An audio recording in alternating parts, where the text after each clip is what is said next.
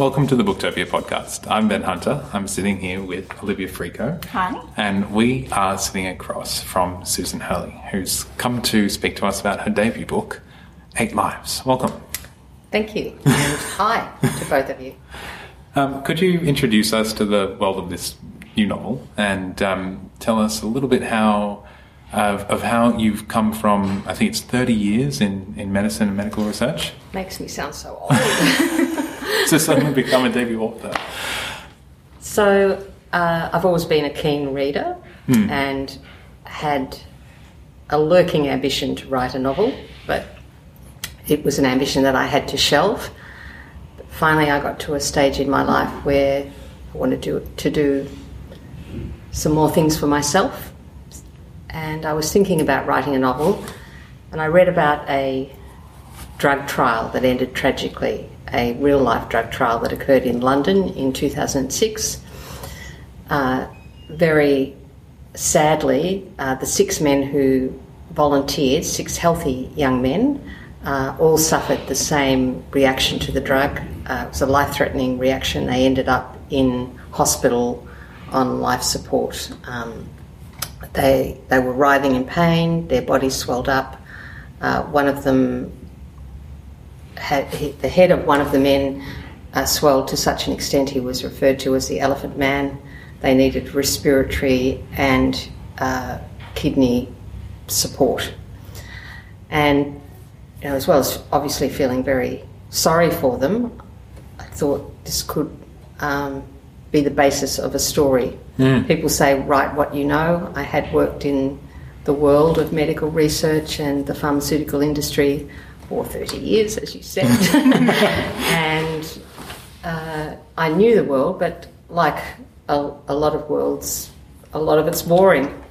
And this is the sort of dramatic, this is the thing that medical researchers, pharmaceutical researchers, it's the biggest step that they take, testing a new drug on people.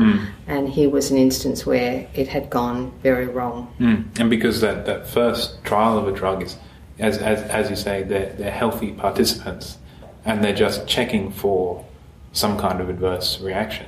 They're checking for safety. So it's a safety test, and in this case it wasn't safe. Worst case scenario, yes. Isn't it? So things like that had happened before, but they happen very rarely, thankfully.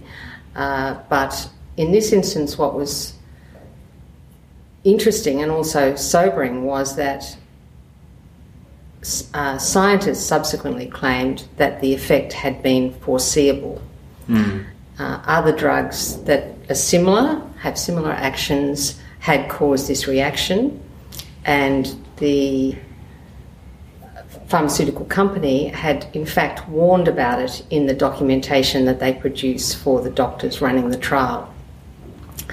Despite that, they gave the drug virtually simultaneously to the 6 men. So they, rather than just one man having the reaction, all 6 did. All 6 at once? Yes. Oh. Well, they were 10 minutes apart, but for all intents and purposes, that's simultaneously. They were all sick within an hour and a half.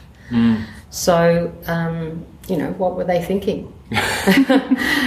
There are other things that subsequently came out. The dose that was used turned out to be the maximum dose. It saturated what are called the receptors. Now, they perhaps could have, perhaps couldn't have known that. But really, I thought it was the basis of a novel because I could create characters who were involved in different aspects of that step of drug development, discovering the drug, testing it, planning to test it on people for the first time, and examine their motives and create a mystery, a thriller, where at the end of the day the reader knows what happened, unlike in the real life example where there were investigations and various facts were turned up, like the fact that this warning was in the company's own documentation. Normally the general public wouldn't see that. But at the end of the day, you really don't find out anything about the human motivations. But I felt, just from my experience and from other instances where first-person accounts have been made of these sorts of things, I could write a story that gave readers a glimpse of the world and what goes on in people's minds. And you've taken us behind the scenes of this very closed doors, very squeaky clean clinical industry. You've taken this story and you've planted it in Melbourne, and you've created the character of David Tran, who's we look at from different angles. Tell me a little bit about him and the way you've approached crafting this, because it's different. You've got different approaches to the same character, and it's all drip feeding the same story to the reader in a very, I'll say, addictive manner. Good, that's good to hear. So yes, David Tran is, in air quotes, a golden boy. He's a former refugee who's become a brilliant medical researcher. He's invented a drug that's purported to be a miracle drug. It's likely to result, after its first test in people, it's likely to result in global fame for David and fortunes for his investors. But before that test, he dies. And so the book examines what led up to that, what was behind it from David's perspective, through the lenses of a number of people in his circle, 5 people in his circle. So 2 are family, his girlfriend and his sister, 2 are colleagues, his research assistant, his junior research assistant, who provides essentially the through line for the book. She starts and ends it, and a character called Foxy, who's the fixer for the corporates who invest in David. And then there's his friend, Miles, his childhood friend with whom David made a Faustian bargain as teenagers. He's my favourite character, I have to say. Mine too. So he's from the born to rule class, but he's very self-aware.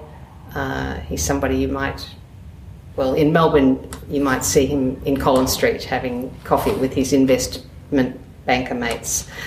So it's interesting. This we go behind the scenes in the medical research, and we find you kind of spell out about the kind of stock footage. Advertisements and corporate videos of people in lab coats pipetting samples into sample tubes, and just the banality and the kind of squeaky falseness of it, and you've created this enormous atmosphere of ego and high stakes and money. Is this the kind of scenario you found yourself working in? Were you on Collins Street for your investors? Well, maybe. Look, I think there's ego in every world. I'm sure there's ego maniacs in the publishing world. And the book's based on a lifetime of experience observing those people, not just in the pharmaceutical world, but in university settings as well. It's all about them. And in medicine and in research, a lot of it's about succeeding, and that's the sort of picture that I tried to paint. That there's winners and losers, and you want to be a winner, and that's reflected in a number of ways. The junior scientist, Rosa, who is essentially the key narrator of the book, she has setbacks, and she's ostracised by her colleagues, and I've tried to illustrate that world through simplifying it but also dramatising it. Oh, that's wonderful. I mean, with any kind of book that's this heavily based on real-life science, it's always, you want to get it as accurate as possible because you know people will be watching. Mm-hmm. Did you find it difficult to find that balance between writing a story that was kind of palatable and also accessible to the layperson, but while also pleasing people who might be in that industry? It's a good question. And it wasn't simple. So I'm not an immunologist, but I'm used to working in different areas. So my work has mainly been in cost-effectiveness analysis, where I look at different drugs and see if they're cost-effective relative to the existing treatment. And I've also done that for public health programs. So those projects involve going into a new area, reading about it, identifying experts who I can talk with, cross-checking my take on it all before I go on and write the submission or the paper or whatever I'm doing, and then checking back in with them at various stages. So it's sort of an iterative process.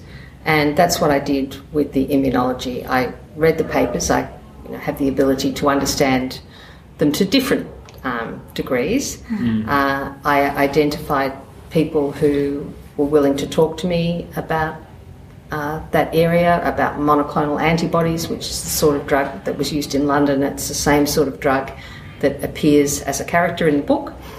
And, I asked them, interviewed them, asked them questions. I was trying to get at what were the conflicts and the challenges in their world. I mentioned that testing a drug on people for the first time is the big dramatic moment, but there are other points where things can go wrong. So I was interested in what went wrong. I spent some time in a lab, so that's where I focused on the pipetting.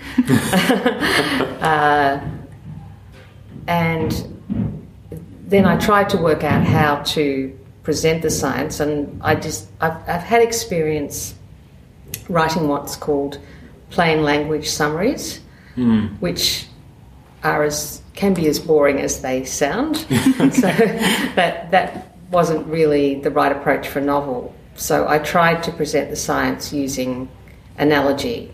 So at one point, Rosa, the junior scientist, creates a new method to test a drug for something that she believes it's going to be responsible for, and I describe her method as like making quince jelly. And so there's two ways of testing whether what I'm doing is working. One is for people to read it who aren't scientists, and so I have people in a writing group that I belong to reading it and giving me that sort of feedback. But the danger is, have I oversimplified? Because I wanted the science to be authentic. So a couple of people read excerpts from the novel, so I extracted the science, and there's actually very little of it in there when you actually do that. So, specifically talking about scientific methods. So people listening to this thinking, oh, I don't want to read a science textbook, be reassured, it's nothing like that. But I found a very generous immunologist who kindly read the whole book for me and to give me the feedback. Had I got it right? Was it authentic? And it seems very unique. I think when it first crossed our desks, they described it as kind of a pharmaceutical thriller, and we're all kind of just at a loss to compare it to anything, and we'd never really heard of it before. So what was it like trying to, I guess, win people round to seeing that human side of the science and everything that can go wrong, do you think? Well, there aren't many books like it, because people who work in science and understand it probably aren't going to write a novel. Well, some maybe do. They should. Yeah, maybe they should. But, for example, Michael Crichton wrote a number of books. So the late Michael Crichton wrote a number of books that had quite a bit of science in them. For example, the Andromeda strain.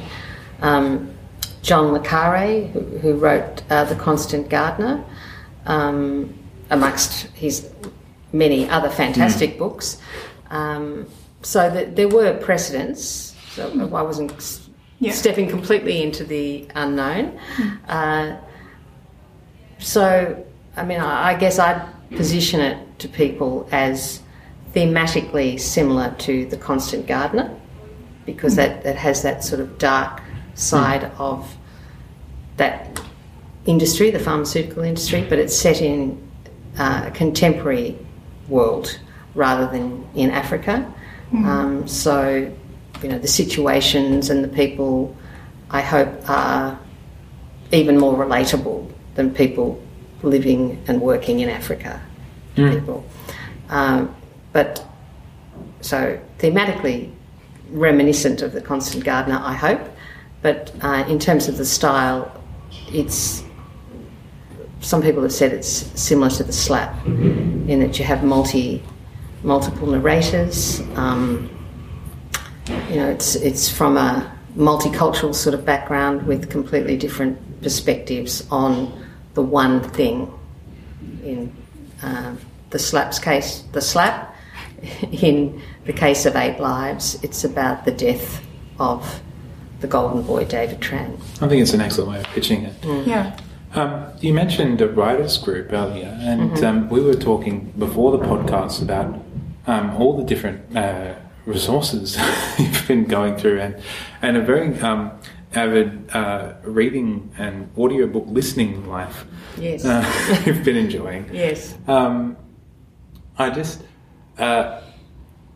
I wanted to ascertain, was this always going to be a novel? Was this ever envisaged as a screenplay or any other different form? It seems like you are looking at writing across different forms, or have you been very firmly in the novel court?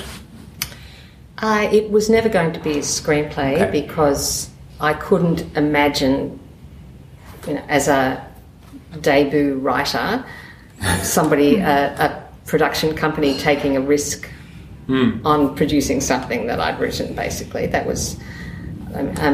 so I decided I'd write a novel. But that said, it has been optioned for the screen. Fantastic. Yeah. And we talked about some of my screenwriter inspirations. Some of the scenes in particular, I think, are quite filmic. It'd be a bit... And it paces itself with film-like qualities. It's hard to explain without really getting into it. But when readers read it, they'll feel like they're in the cinema. In a really good way. Right. Well, that's really nice to hear. And that was what I was trying to achieve. Good. And it's easy to write it that way if you can picture it in your mind. That's fantastic. And do you have anything else planned for a next project or on the way? Yes, I'm working on another novel, a thriller. Excellent. Which also has a little bit of a sciencey theme. I think I wouldn't say it's quite a mission, but it's something that I'm keen to do, and that's to bring a bit of science to the reading public in a way that's approachable. So people tell me when they read 8 Lives, they've learned a bit about where drugs come from, as well as being engaged with the characters and engaged with the story. And that's what I set out to achieve, for people to feel something but learn something as well. And that's what I'd like to do again. Are you writing full-time now, or...? Close to full-time? Yeah. So would we expect this soon? Or I'm sounding like a editor now. I'm sorry. We'll see. Yeah. Or we'll be waiting with bated breath. Thanks very much. Susan, thank you very much for coming and spending your time with us, and we can't wait for readers to get their hands on this. Thank you. So I'm waiting to. And you can get your hands on 8 Lives by going to booktopia.com.au right now. Thanks for listening to the Booktopia podcast. Don't forget to subscribe to us on SoundCloud and iTunes. And if your eyeballs need a workout, check us out on YouTube at Booktopia TV. And don't forget, for all books featured on this episode and all episodes of the Booktopia podcast, head to Booktopia, Australia's local bookstore, at www.booktopia.com.au. Thanks for listening.